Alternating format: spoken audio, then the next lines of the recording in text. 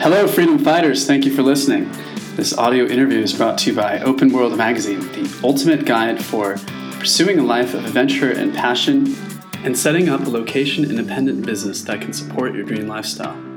Go check us out at openworldmag.com.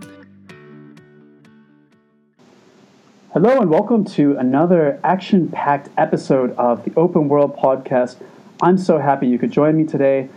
I'm here with Matt Pryor calling in from Hong Kong.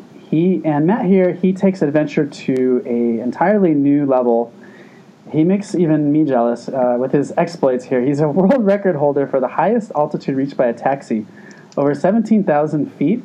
He's a former fighter jet pilot, adventurer, and photographer. He recently completed the world's first circumnavigation of Lake Baikal in winter on ice in a World War II era motorbike. His very first adventure began almost a decade ago when he and a friend drove from London to Mongolia and back in a $180 car. He has traveled across India and Sri Lanka on a rickshaw and driven across Peru on a motorcycle. I could continue on here, but let's just say he's done some interesting stuff. And he's also created a website, Matt Pryor Adventure Academy, which is at mpadventureacademy.com. And it's a one-week course that teaches people how to conquer and enjoy extreme travel experiences. I'm really looking forward to this interview, and I think it's going to be so much fun. Matt, thanks for joining us. No, good to be here. It's been a long time coming, so I'm glad we've actually connected. Yeah, and I think it's going to be so worth it because, sometimes the interviews that are the most difficult to schedule turn out the best, in my experience. So, well, let's hope I don't disappoint. Oh, you don't seem like the kind of person who disappoints. I'll try my best. So, Matt, tell me a little bit about your backstory and your bio. How did you end up where you are today? Where do you come from? It's a bit of a long and windy road, but I guess it all started from pretty much the age of 12 when I saw my parents coming in. They were both working very long hours. Neither of them were very, very happy. And I don't know, it just struck a chord with me as a young kid that this is not how I want life to go. And from there, I sort of went on a bit of a mission to find the perfect job, in my opinion, as a 12-year-old child.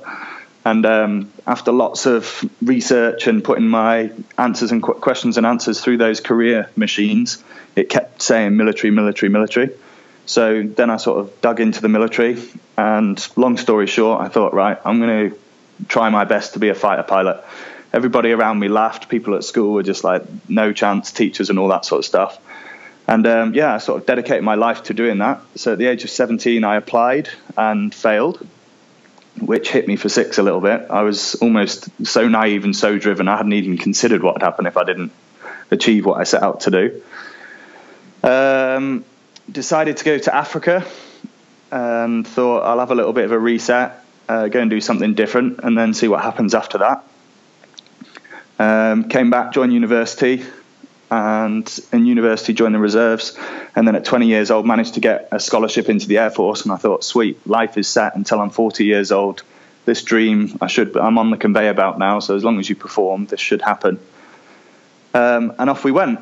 And then the plan was, as it was coming to the end of uni, it sort of dawned on me that I'd signed my life away for quite a long time now, and there'll probably be quite a few things in the future that I'm not going to be able to do, like go to any country that I want to and get time off whenever I want to, and my life's going to be quite controlled. So I had this crazy idea, in inverted commas, I thought I need to go on an adventure, and so let's go backpacking around the States. I thought it'd be quite fun, a British accent, go and see if the ladies of America appreciated that, and see what happened.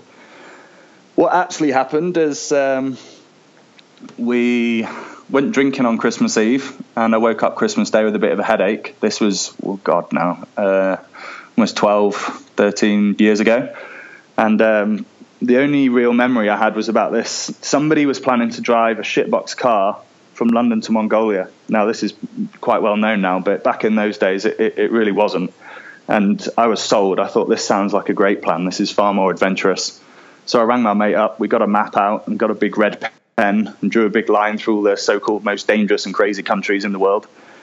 And bought a car for, like you say, £150. And off we went. No planning, no research, literally, we had very little money. We got sponsorship for absolutely everything you could imagine, and set off every single day wild camping, whichever way the sun was rising, obviously east in the northern hemisphere.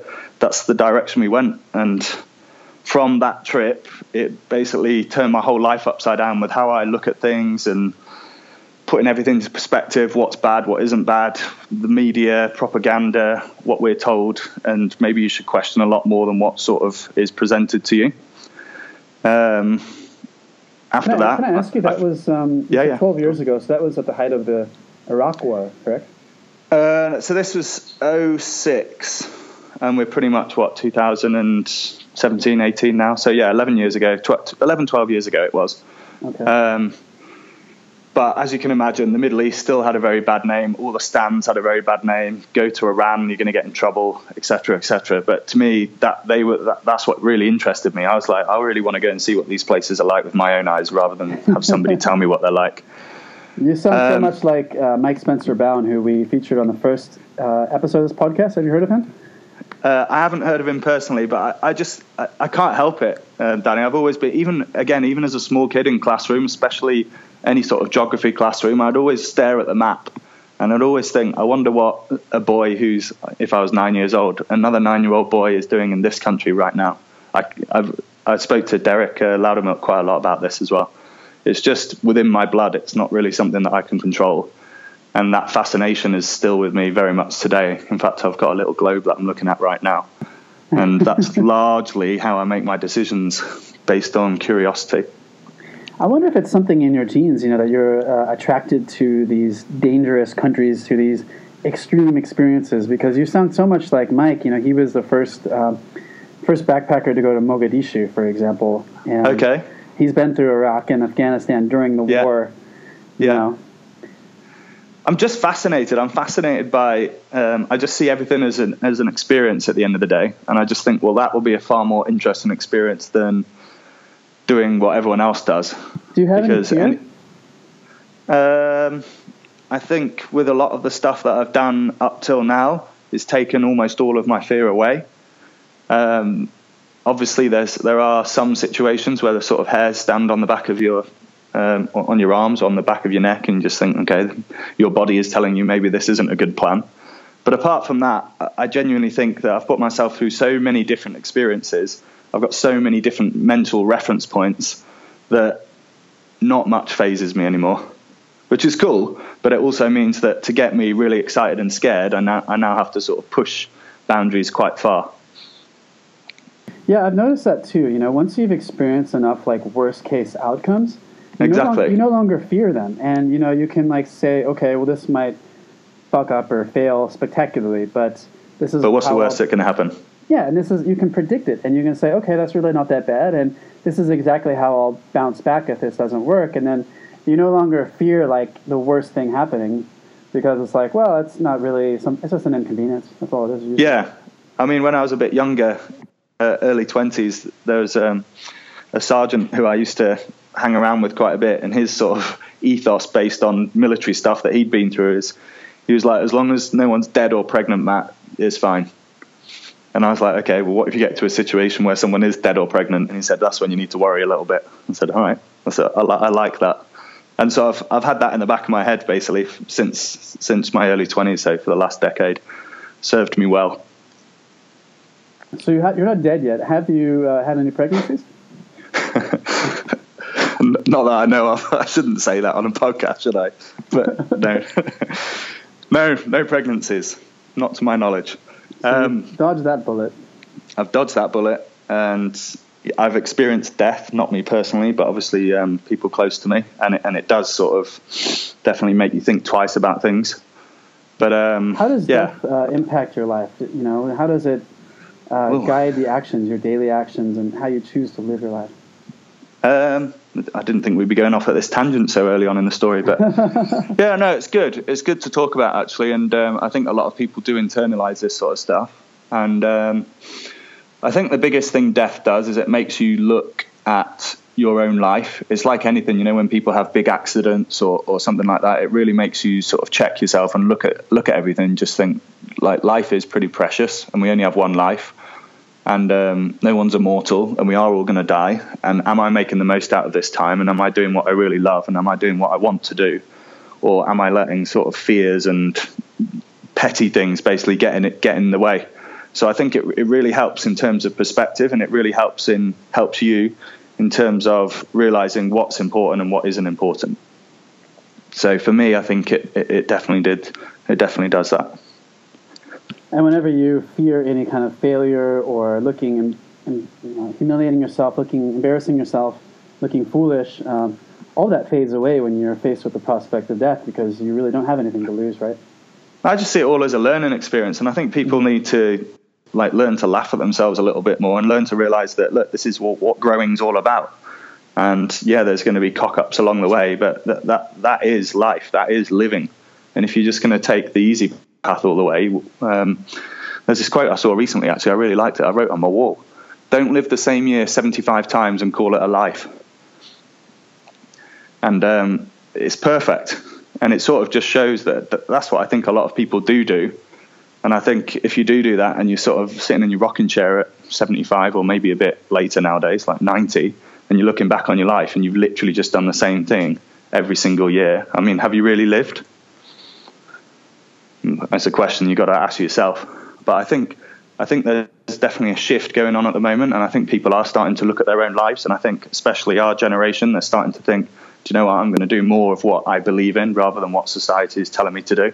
And I think that will, over time, produce happier people with less regrets, if they have the balls to do it. It's interesting to see where all this will lead. If everyone's just pursuing their passions and nobody wants to do these, really crummy jobs, and AI and robotics and computers are doing all the mundane tasks, Are we all just going to have basic income? We're just going to be chilling and they've got that. They've got that concept, haven't they? What, is it universal basic income? And they're trialing it in different places all over the world right now.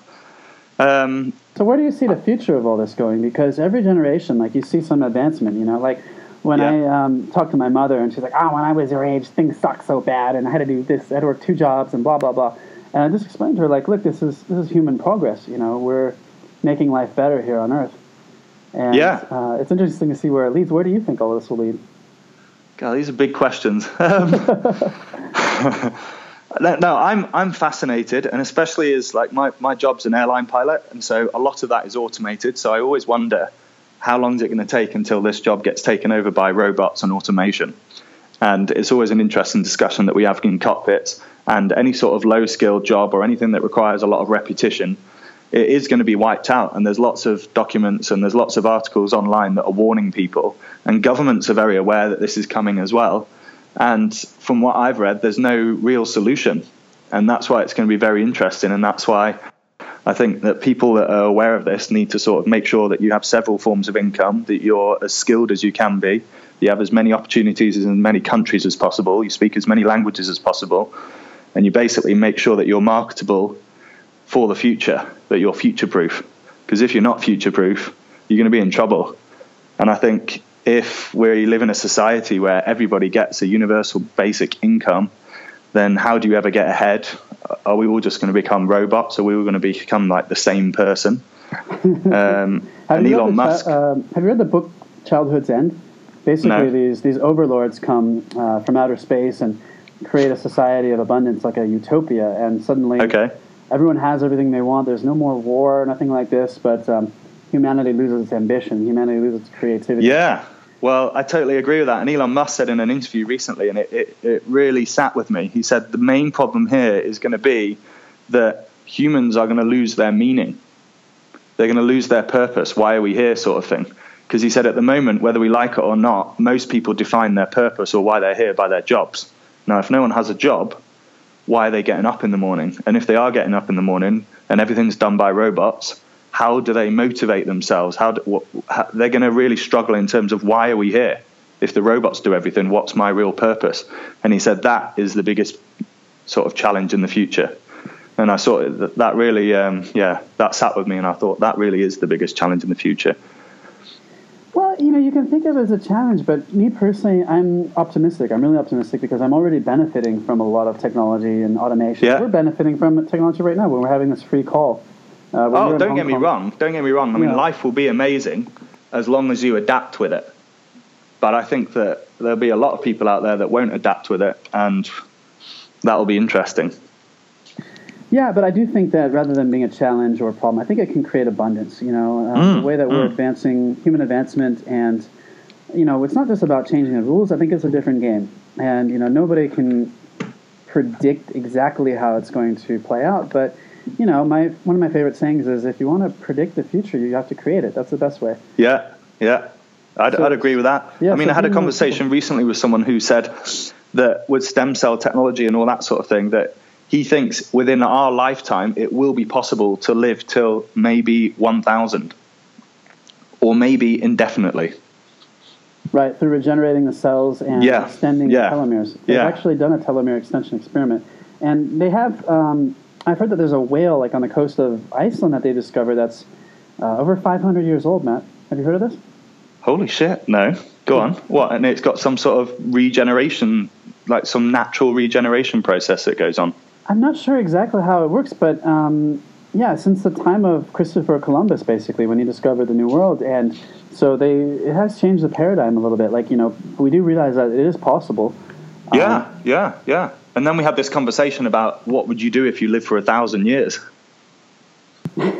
Exactly. What would you do, makes Matt? You think, doesn't it? Could you give me an idea? Like, what would you do on your 200th or 400th birthday? Well, I'm fascinated by space, and I think it will be definitely within our reach, within our normal lifetime anyway. But if we started living longer and longer and longer, I'd want to explore more and more different dimensions and keep pushing. I think as long as you keep pushing boundaries and keep doing different things and keep growing and keep interested in life, then I think everything will be fine. But then when he said, well, what about indefinitely? I couldn't really even get my head around that. I mean, 1,000 years is a long time. I mean, surely you could do, 100 lifetimes in 1,000 years. So what more would there be left to do? But then, like you just said, as technology is constantly evolving and at an exponential pace right now, who knows what's going to be like, what the world's going to be like in 100 years or 200 years. So I think outer space and interplanetary exploration and all that, I think that would open a whole new game. Create a colony on Mars, huh? Well, and beyond, way beyond, like outside our solar system. Like, let's go properly exploring. So here's what I took away from that: keep pushing the boundaries, keep exploring the frontier, and you know, I'm thinking about this in my own life, like in my personal life. Like yesterday, I felt like I was just so unmotivated, you know, like, and I was wondering, why is there so much resistance in me to, you know, working, like doing this stuff? I've been doing this for a while. Like, you know, I love this stuff. I love writing, for example. And I realized, like, you know, the reason why I'm not in a state of non-resistance is because I feel like I need to keep doing something new. I feel like I need to keep learning. That's key. Yeah. And I did an interview with someone called Leveson Wood. I don't know if you've heard of him. He's the first guy that walked down the Nile. He's been on TV a little bit, and he had a quote in his interview, and it said, keep interested and life will stay interesting, in terms of the more that you do stuff and the more that you engage in life and that you go for life, and then other people will find you interesting, and then you will just find everything just in general more interesting. And I think as long as you're engaged, it's like kids at school. A lot of them aren't engaged, so what a surprise, they're bored and they don't pay any attention and they don't really get any productivity or go anywhere. But if the kids are engaged and there's active learning going on, sometimes you can't stop people because they're in that zone and they feel like alive and they just go. Yep. And that's what I want. That's what I'm trying to cultivate, that state of non-resistance, that lack of internal resistance, and it's really a state of flow. And the flow state, yeah. Exactly, and I think it's the key to all high productivity, you know, to all top achievement. And I'm thinking, like, you know, what's the best way to achieve? Like, do I always need to be pursuing the next high, or, you know, can I be smart about this? Can I be diligent about it? Are you asking me how to do it? I'd like to know. Or are you just wondering yourself, or? Yeah, because I have to remind myself, you know, like I'm writing a new book. You know, I'm starting a new business, and business is going well, but God, I'm bored, you know? And it's like, I've done all of this before. Like, I should be an expert at it. I should be, you know, really excited to grow at this. It's repetitive. Yeah, exactly. And it's like, well, it's not new. Yeah, I need that novelty. But is it something like, do I need to continue to chase the new thrill or the new high, or do I need to always learn a new language? I mean, you know, it's fine and I'm advancing, but there's some things I do really well. Like, why can't I just keep doing them? Why am I so unmotivated? I think that's like down to personal preference, but I also think it's down to opportunities which are created but also presented. I think all of us in life, as long as you're meeting new people and pushing forward, there are always opportunities to go and do new things. It's just whether that you say yes and go and do it, or whether you say, no, actually, I'm just going to stay with what I'm happy with. And I try as much as possible to say yes to things because I think it's interesting. And it does, to sound corny, it does put you outside your comfort zone. And you are a little bit like, I'm not sure about where this is going or how this is all going to pan out or how good or bad I am going to be. But it's healthy. And I know that that's what you have to do to stay interested. And sometimes you'll be like, nah, this isn't for me. But other times you're like, wow, I'm glad that I went for this because otherwise all this other stuff wouldn't have happened. Say yes to things. That seems to be a common denominator from a lot of people who have interesting lives. I wouldn't say just blindly say yes to absolutely everything, but I definitely think, okay, here's opportunity A. Why not? And if you can't give yourself a very good reason immediately, then do it. Because the more you mull over stuff, of course you can sort of justify why not. But at the end of the day, that's all just a load of bullshit. That's just you being a bit scared. Yeah, I love that. So that's a great life philosophy. I've heard this saying, err on the side of action, make mistakes of ambition, not of sloth. And it's great because your mistakes are fertile. Your mistakes are instructive. If as long as you took action, you can feel proud for taking action. Even if of course, it's all experience at the end of the day. You're just filling up your experience bank. Yeah, and then you do better the next time. You've lost nothing. Yeah, and you also train yourself not to be scared of cocking up next time because you're just like, oh, it's all right, I've cocked up before. Again, no one's died. We will move forward. The sun will still come up the next day. Exactly, yeah. Like if you've been fired from your job before, or if you've relocated to another country and then your girl broke up with you like the day after you arrived, and then you've experienced like these. Well, it's like, well, here's what happened, and I survived that, and I'm actually better off now. I'm glad that I'm not with her anymore because my life is so much better now, or something. And sometimes they sort of, again, I didn't get to finish all the story, but I have experienced redundancy and all that sort of stuff you just discussed. And at the time, it's a bit of a shock to the system, but it's good because it sort of forces you to make certain decisions, or it forces you to review things when maybe you wouldn't otherwise, because again, you're comfortable. Whereas if you get forced into these positions, you don't really have a choice. And you're just like, well, now what are you going to do? So I'd like to get into a process starting with, when you fail, how do you respond and come back stronger? Like I like to, give myself a deadline for how long I'll feel bad about something. And I'll be like, okay, I'll let these emotions pass. I think before the interview, we were talking about not making permanent decisions based on temporary emotions. So, yeah, that's really important. Like when you're tired or you're hungry or you're stressed, you should never make big decisions. In fact, the way I deal with it is fail. Okay, whatever's happened has happened. Relax. Like there's nothing you can do about it now. That's gone. And then I might just chill out for a few days, and genuinely I just go into nature, because nature for me is like a big reset. Just literally just walking in the hills or something like that. And I find that just a couple of days just walking in nature with no technology or anything like that, things start to make sense a little bit more. And it's almost like a sieve, like you've got all this stuff and you're sieving, and then stuff starts falling through and you can start make sense of it. And then you're like, right, okay, go back, time to pick yourself up, pull your socks up and carry on. That's how I deal with it. I don't try and get too analytical about it or too stressed about it or any of that, because it's happened in the past and it'll happen again in the future. And I think it's personal coping mechanisms. But I think some people can go into some crazy big downward spirals. And it's because they don't know how to sort of reset themselves. And it's completely optional, whether you want to go to that spiral or not. Of course it is. But perhaps they just don't lack the awareness. Like they don't realize that I am in the driver's seat. I can pull out of this spiral and right the course. It might not be a clean process, but it can happen. And I also think people tend to like to blame other people or the situation or whatever, but at the end of the day, it's you that's got to take responsibility. Whether it's your fault or not, it doesn't matter. I can't remember the quote, but basically when shit happens, it's more about how you react to it.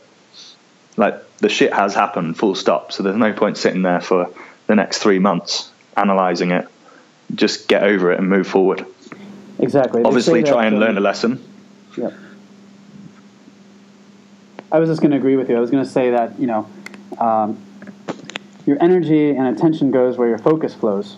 So massively. You have to let go of the thoughts that don't make you strong. You have to be able to replace those thoughts on whatever it is that's causing you pain, and being able to focus those on something else, and finding ways to do that. And for you, it's like you said, going into nature. Nature is a characteristic of the feminine. It nurtures you. It helps you to clear your mind. It just properly calms me down. Yeah, it just calms me and it clears everything out. And then I just think it's like getting a white blank piece of paper and just saying, okay, let's start again. So when you start again, let's flip this around. How do you? Let's see. There's a two-part question. Okay, so first, have there been like plateaus that you've reached in your life and new levels that you've reached, and how did you like push yourself to play the game of life on a different level? I was talking to some guys about this yesterday, actually. I think all of us reach these sort of plateaus, and especially when you've had a big dream or a big goal and you sort of reach that goal and people feel a bit flat because they've been striving for it for so long, and they get there and then they're like, okay, A, this wasn't as good as what I thought it was, and B, what's next? And I think it's that what's next thing that I've always got in the back of my head, and sometimes that's not always a good thing, because I think people do need to learn to be content and happy with what they've got or what they've achieved or whatever. And I think some people are constant strivers, and sort of, again, you get to sort of 90 years old and you've never really chilled out and just appreciated what you've got. You've always just been strive, go, go, go, go, go. So in my younger years, I was very much like that. I am trying to slow down a bit, but it's not happening. I think the big thing is I feel that, like you say, I pop up onto this plateau, I get a bit comfortable. I'm just like, okay, this is all fine. Now what's next? And I think it all comes down to those references again within yourself. You just think, if I can achieve this, now what's possible? Now what's possible?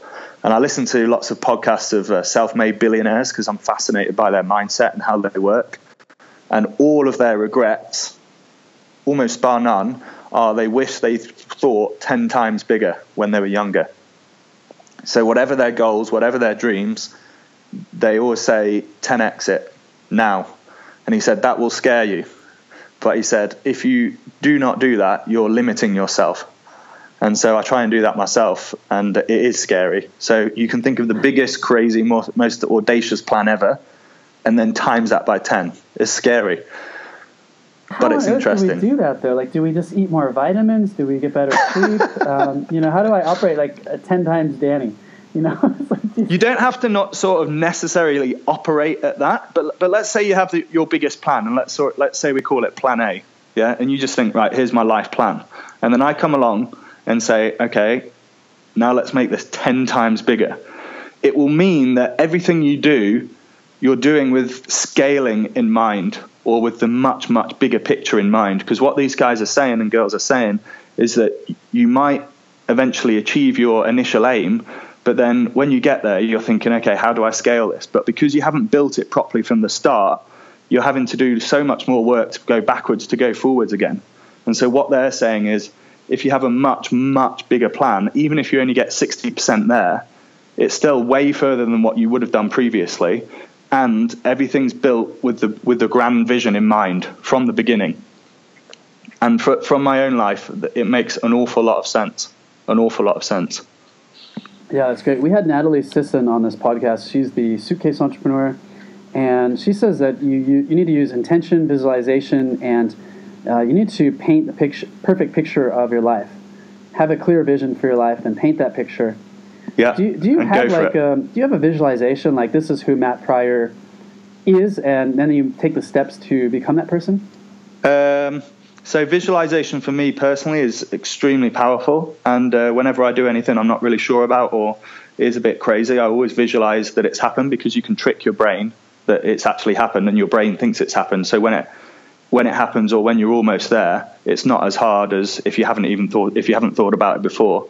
And B, in terms of, I have a rough plan. I always have a rough plan, but I think anything, and the military taught me this, like you've got to remain flexible all the time and not rigid, because you never know who you're going to meet, what experiences are going to come away, what opportunities are going to come your way as technology changes, as society changes. Do you know what I mean? There's so much change at the moment that if you're not adaptable to change, then I think, yes, you can have a plan in 1996, but is it still valid in 2006, 2016, 2050?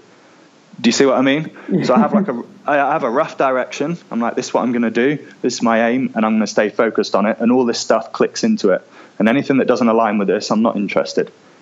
So that's generally how I operate. But if I then meet person B, and they're like, Matt, have you considered this whole new world? And I'm like, whoa. For example, AI and all that. And then you look at things and you think, okay, so this is the way the world's going. Is what my plan, is that relevant? And if it isn't, you need to change early, because eventually, just the way that the world works, you're going to get spat out the other end if you don't keep up. Yeah, it's so funny. I laugh because I was just, I recalled a quote that I saw this week. It was from Confucius. Yeah. And, it blows my mind. People are taking advice from Confucius, who lived like 3,000 years ago. Yeah, but a lot of these rules are still very true today, aren't they? Well, the quote was, it doesn't matter how fast you're going as long as you never stop. And I was like, That's horrible advice. It does matter how fast you go. You can't just crawl and expect to get anywhere, and you got to keep up. Interesting. So the way I interpret that is one of my favorite books is called The Slight Edge. And that book is just talking about tiny little steps every single day. And that will get you where you want to go. And maybe if day by you have day. a big overarching vision of your life, but not if you have like a certain specific goals. Like, I want to publish a book. Like, okay, well, is the book going to take you 50 years, or are you going to finish in 5 months? I agree, but then you got to think, well, what's the aim of the book? Like, do you want to write the best book possible? And if so, maybe that does take time. Maybe you can't rush these things. Do you want to do a book to leverage yourself to get into whatever? Then yeah, you've got to hit the deadlines because it's a stepping stone. Yeah, I've always found for myself that I need to keep moving. I need to keep innovating. I need to keep implementing fast, just so I can stay one step ahead of the devil. Just so I can survive and especially in tech. To thrive. Yeah, I have to stay ahead of my competitors. I have to be able to do things on a better level. I have to be better than myself that I was yesterday. Exactly, because if you get lazy and rest on your laurels, somebody else will overtake you. And as we become more and more of a globalized, interconnected world, whereas it might have been only sort of these type of people, now it's everyone. The internet is a real leveler, and everyone's got 24 hours in a day. And I really think that it's leveling the playing field. I think it's good, but I think at the same time that if you don't keep working hard and keep on top of things, people are going to catch up and overtake you. So, Matt, you've achieved more than, in 32 years, you've achieved more than most people have in their entire lives. What's your formula for high achievement? What's the process that you use to set and achieve goals? Setting and achieve goals. Well, yeah, like we have, I did an article on John Goddard. He had the ultimate bucket list, and he created a bucket list of like 193 goals that he wanted to achieve. I'm sure you probably heard of him, right? Yeah, I have. I'll just pull that article up here. Yeah, so he's the world's greatest goal achiever. So he had like this list of goals, and he achieved like almost all of them. Do you just like, are you just really stubborn, I guess? Just like, all right, I'm going to do this and I'm going to make it happen. I mean, how do you like plan to do something like... So I'm very hard on myself, but also I think the biggest thing is just keeping shit really, really simple. Like really simple. I.e., here's my list of goals, go and do it. That's it, full stop. There's no more thinking than that. And then, yes, let's say goal number 1. Obviously, there's going to be little steps to get to that goal. But I don't need to think about that stuff. I don't need to write it out. I just need the final goal, and I need to know that I need to keep continuously working towards that goal all the time. And it will eventually happen. And that is literally as much as I think about stuff. I listened to a podcast about productivity and getting shit done. And this guy gets paid an awful lot of money to consult with companies, and this company was in trouble and blah, blah, blah, blah, blah. And he was just like, I will increase your productivity overnight by 25%. And he said, I'm not going to charge you anything, but if I do deliver this, you can pay me what you think that's worth. And so all he did is he went in and he went to all the office staff and he said, get a Post-it note and stick it on your computer, write down the 5 tasks that you need to do, prioritize them and do them. That's it. That's all he said. An overnight 25% increase. and he got paid millions for it. And it sat with me, that story, because can you see how simple that is? He said, there's no bullshit, there's no theory, there's no thinking. Don't stop giving yourself excuses. Just look at that Post-it note and do that job properly. That's it. And I think people overanalyze and overcomplicate and overthink, and what about this and what about that, and I need to spend the next 4 months designing and planning all this just in case this goes wrong and continue to see this.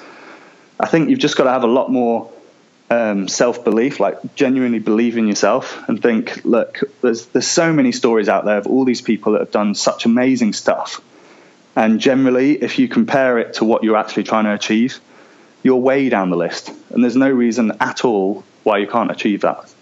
And I think that's just the way that I work, really. Like, there was a guy recently who's just done the Marathon des Sables he's a double amputee, so he's got no legs.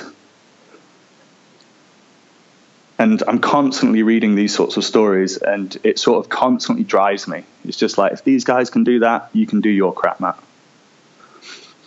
Power of perspective. I read a great article recently. Yeah. It's about 7 life lessons from a guy who can move nothing but his face. Yeah. Have you seen that one? No.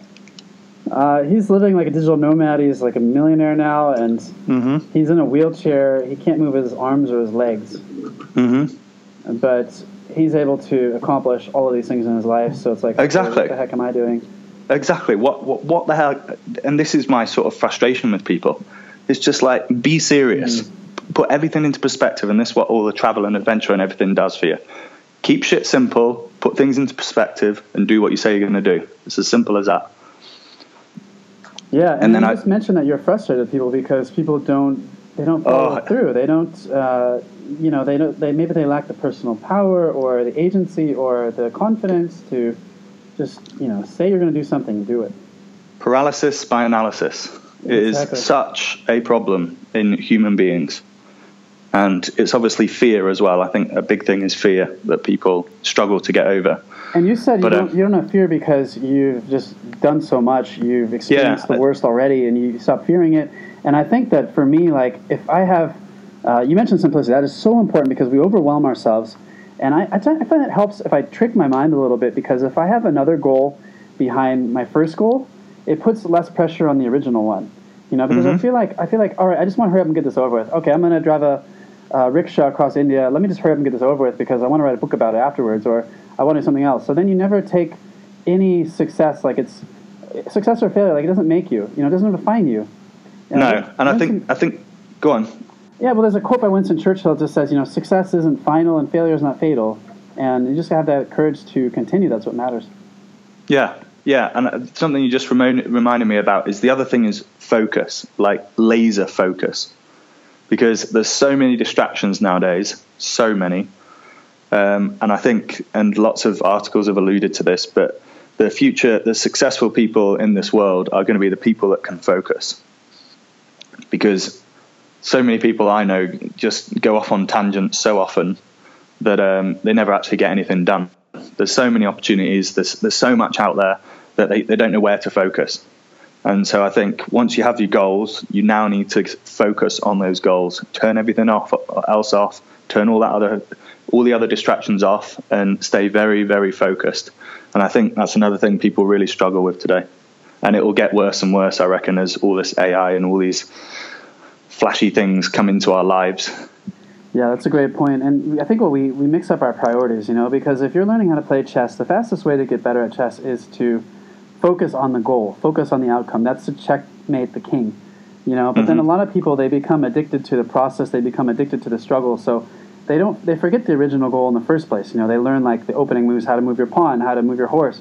They know all like the combinations of pieces, all that stuff. When they forget what the original outcome was, I think it's very instructive. Yeah, you can definitely get lost. And yeah. I don't know. I think, like you say, about experiences and stuff, I think that is just talking to you that I'm having a bit more of a realization in terms of it puts everything into perspective, and you can really think, and simplifying everything. I think if you simplify things and keep things in perspective, and then are very focused on what you're looking to do, I don't see why there's any reason why you can't achieve what you want to do. I really don't, and I hate excuses. Yeah, that's a great point. You know, like just about a week ago or something, I just completed a motorcycle trip across Thailand, all the south of Thailand and central Thailand, and it's like I don't even think about that trip anymore. You know, it's like I'm at a point in my life where, like, you know, this might be like the adventure of a lifetime for some people, but it's like I'm just moving on to the next thing already. You know, like I haven't even reflected on that. And you know, like 4 or 5 years ago, 4 years ago, I did a motorcycle trip across Vietnam, and that was a big thing for me. Then now it's like, well, it's just another week in my life, you know. because it's now part of your comfort zone. Yeah, it's now something that's in your body that you don't even worry about it. Those experiences have just completely changed my comfort zone, have changed my whole outlook on life, my whole paradigm.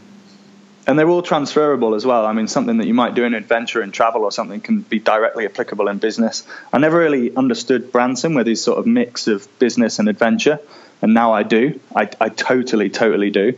And I can see why there's a love and a passion for both, and I can see how they're both interrelatable, and I can see how one thing that you can learn in business can be directly applicable to adventure and vice versa.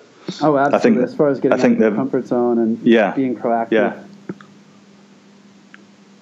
So let's talk about business and finances a little bit. How do you fund all these adventures? Because that's obviously the biggest thing that holds people back is, you know, I have to work, I have to show up for my job.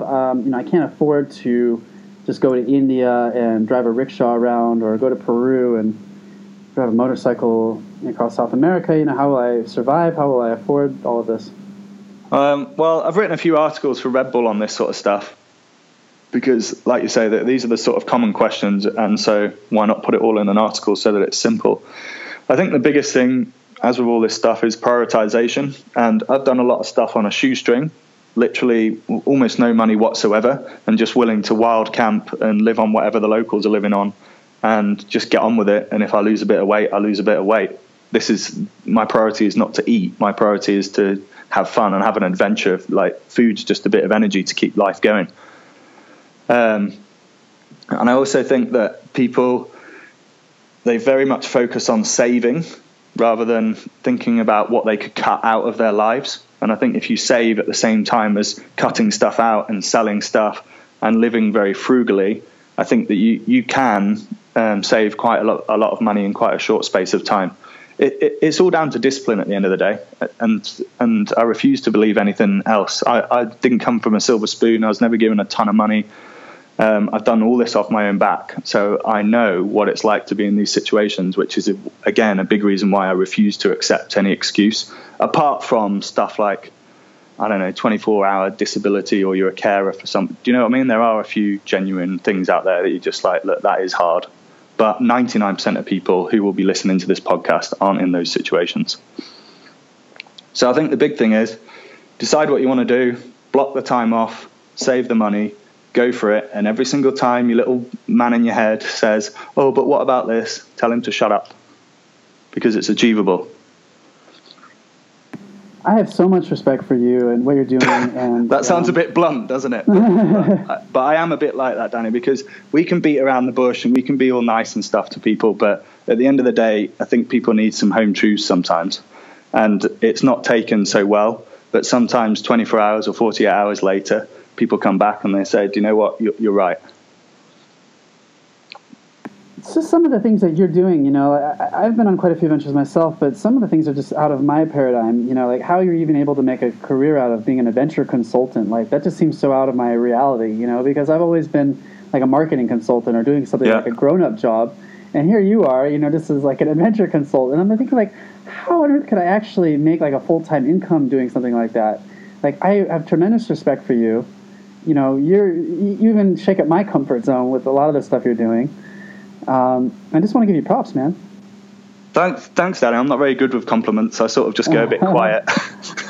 But well, here's the thing. Like, I think that you should own your compliments, man. You should just say thank you, because I was reading this article. No, I really appreciate it. Like, I'm smiling behind the phone. I read that when you own your compliments, you just say thank you. Like, you give yourself permission to become that person. You know, to become that awesome person that you're trying to be. I think the big thing is, because I've been involved with the military so much, it's sort of negative training. They always focus on the negatives, which makes you better. And so, but it becomes a very sort of negative. It's very, very rare they will ever say, well done, you did that good. Very, very rare.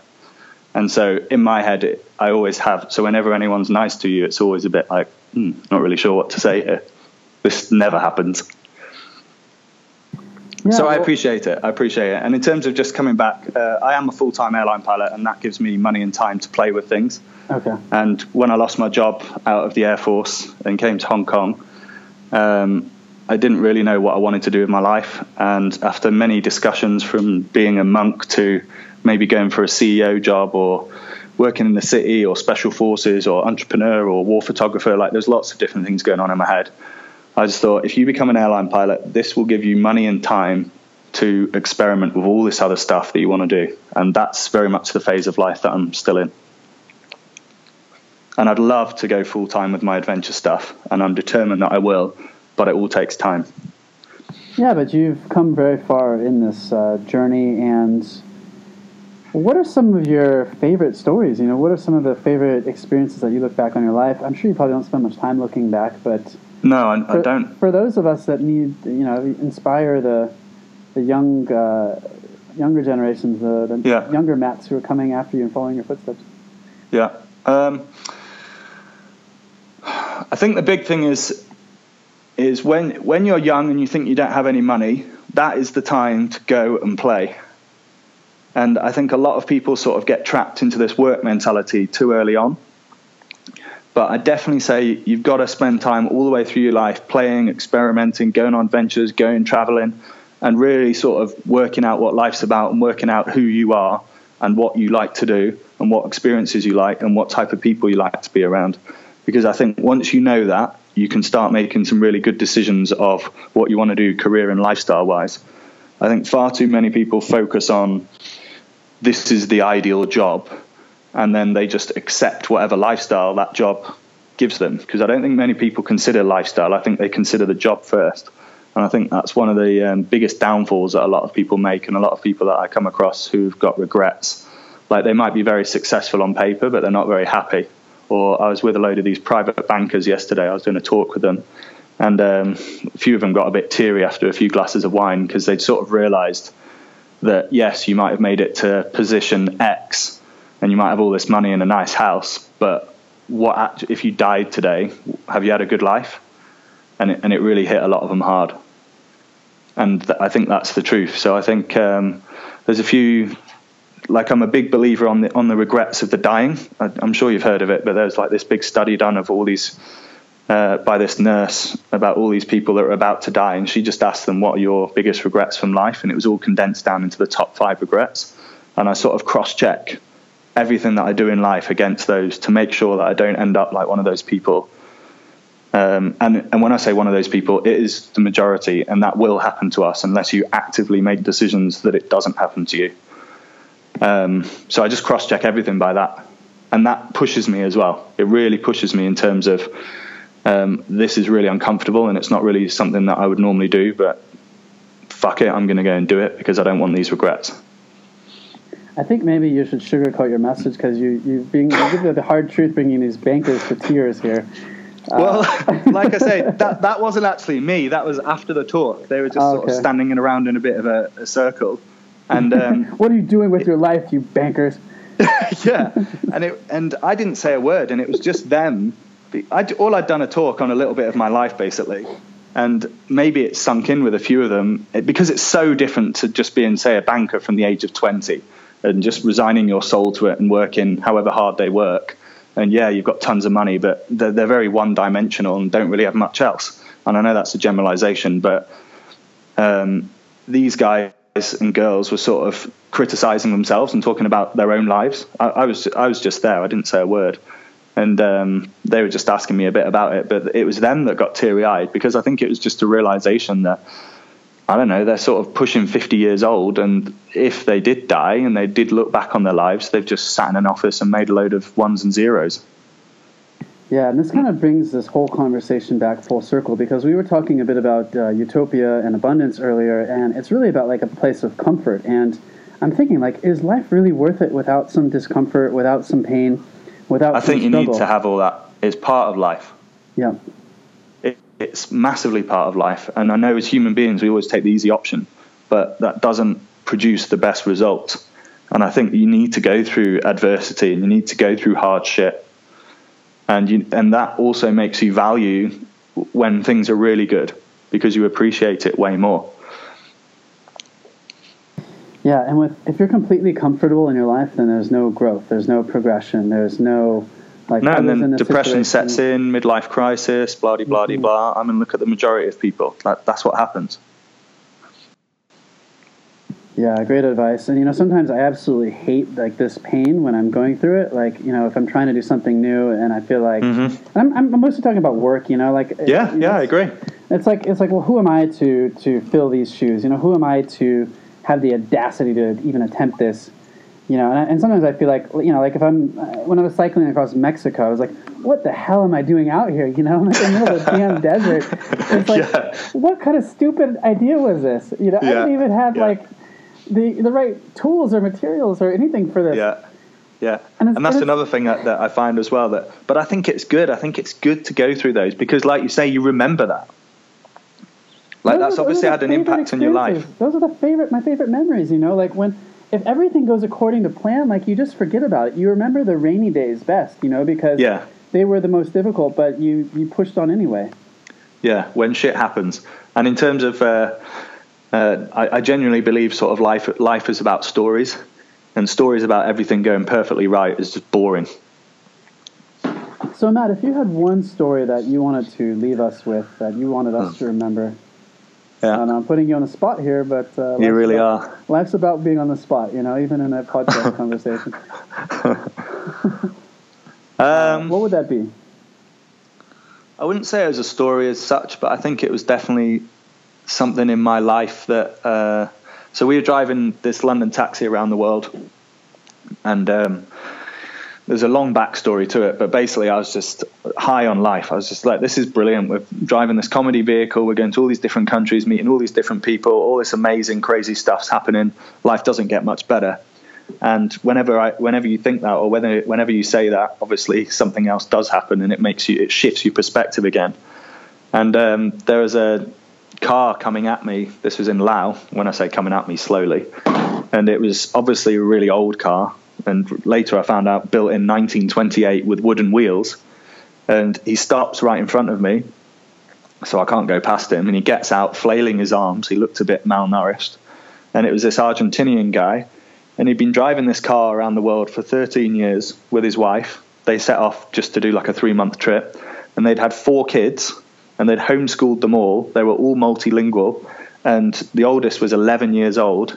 And he spent the first 11 years of his life going around the world in this old wooden 1928 car. And it just blew me away. And I just thought, all right, there's pros and cons to doing that. But it sort of shifts your perspective again on what is possible and why not go and do that sort of stuff. And they were living on rice and water. They weren't like wealthy by any means, but they were just massive believers in experience and life and living. And they're just like, yeah, my kids, I mean, they'll still be able to go back to university, but I just wanted to give them a good start in life and show them what the world is and who's out there and what's possible. And then this will help them make better decisions. And it really sat with me. I just thought, like, he's a good dad. And most people would be like, okay, he's a horrible dad. Like, what is he doing, Well, of course, yeah. I mean, like I say, there's pros and cons with it. There is pros and cons, but then we can rip apart the whole education system if you want, because I'm quite happy to do that, because I think that's defunct and outdated. You're absolutely right. And he's actually giving his children a head start. He's giving them awareness of the actual world that we're They're still being homeschooled. Yeah. So they're still able to go to university. And they're still being social. They're still being social, and they're still interacting in different cultures and all that sort of stuff. And now, talking about comfort zones, you imagine taking these kids, and I genuinely believe you could put them anywhere in any situation, and they'd be totally fine. Now, there's not many people that have that sort of self-belief because they haven't had those sorts of experiences. And to have those experiences, to have those beliefs, and have those skills at such a young age. Such a young age, exactly. Exactly. I've had to acquire my confidence kicking and screaming because it went against everything that I was taught, everything that I was led to believe. Yeah, most of us have. Yeah. It's like a slow process, isn't it? You sort of bash off the sides and eventually you get there. But God, I wish I could be 18 again, with the knowledge I have now. I would do everything differently, and I can only imagine where I would be today. maybe, but then you wouldn't be who you are and where you've got to today. So, do you know what I mean? There's sometimes you can look at things in different ways, and I think the big thing is you just got to keep looking forward and realize that everyone's on their own little journey and their own little path. So the best time to begin was 10 years ago, but the second best time is now. So begin getting those experiences, acquiring those experiences, taking those chances, acquiring those failures and successes, and do as many as you can for as long as you can until you finally can no longer. Keep moving forward and stop giving into your excuses. I think that's the biggest thing at the moment on the way this conversation's gone. Well, thank you for your time. I hope you enjoyed it. I certainly did, Matt. Yeah, it was definitely random and not what I expected, but it's totally fine. Yeah, I'm happy to, as long as I hope it helped in some way. Well, what did you expect? Because I know you had a great interview with, you were lying on 2 beds in a London hotel room. I'm glad you're telling the world about this. I mean, that was pretty unexpected too. So yeah, no, I like it. I like the fact that it's different. I like that some that go down the rabbit holes and some that are quite sort of structured. But I think the downside of the structured ones is if you interview similar type people, and let's say you do 100 of these, eventually you're going to get quite similar answers, which is good if people are looking to learn, because they're like, there's definitely common themes going through this. But I think if you really want to get to know people and properly go down rabbit holes, I think sometimes you can end up in some very interesting conversations. So pros and cons. Yeah, I thought it was very interesting. And, I feel better now because your life outlook is very similar to my own. And it gives me encouragement and confidence that I'm actually on the right path here. So yeah, because it can be quite a lonely life, can't it, doing this entrepreneurial sort of stuff? Exactly. And bouncing around the world, and you can always be questioning yourself quite a lot. And your family and stuff, they can't understand you because they're like, what in the heck are you doing out there in Peru or Madagascar? My mum's just given up and she's like, do whatever you want, Matt.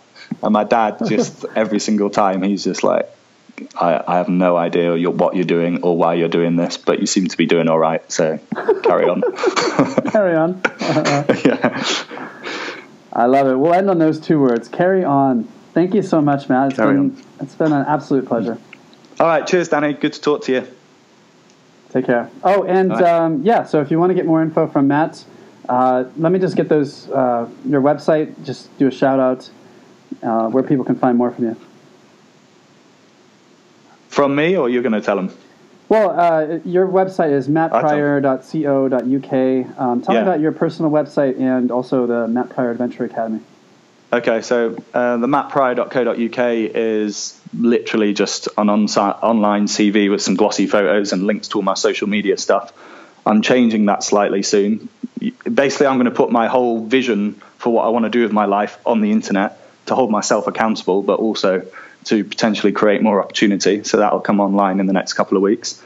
And then the MP Adventure Academy is for the 1-week trips that I run in Indonesia.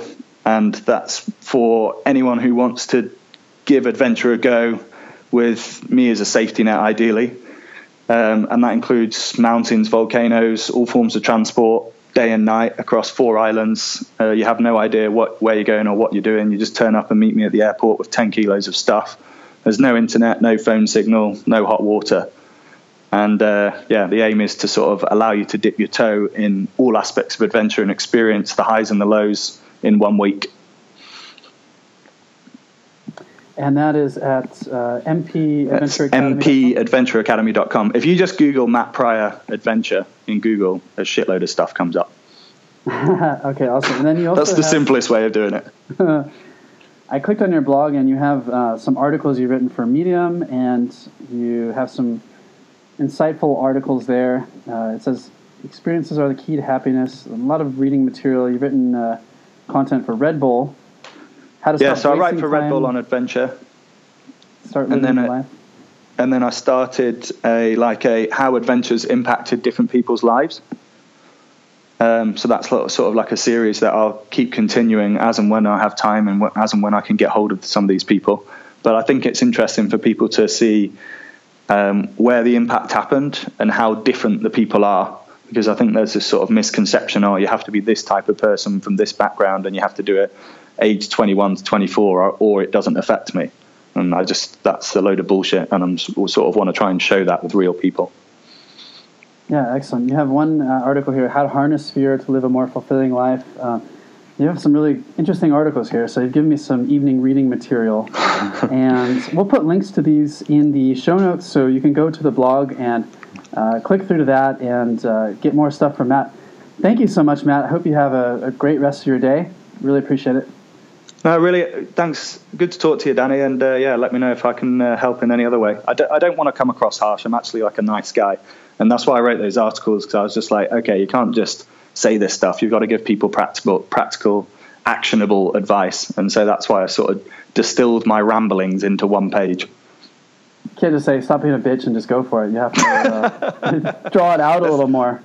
There's a guy out there. I mean, anyone who is into a bit of hardcore advice, there's a guy out there called Dan Pena. And his ethos is just fucking do it. And for me, I'm used to that. So that's like a military thing. But for other people, it's pretty hardcore. I mean, if you want some entertaining listening, you should go onto his podcast. He's called The $50 Billion Man. And he is just full on. I'll let people go. Dan Pena, Pena. Pena. Okay, I think I've heard of him. I'm actually thinking of 75-year-old guy, and he is nuts. And he's done a lot of stuff in life as well. But he does not hold his punches. I was thinking of Shia LaBeouf in that video, Just Do It. Have you seen it? Yeah. Yeah. Just do it. Yesterday you said tomorrow. Yes, you can, I love it. Well, you listen to this guy. He's like a whole new level. Oh, awesome. All right. Well, take care, Matt. Thank you again. Okay. Cheers, Dan.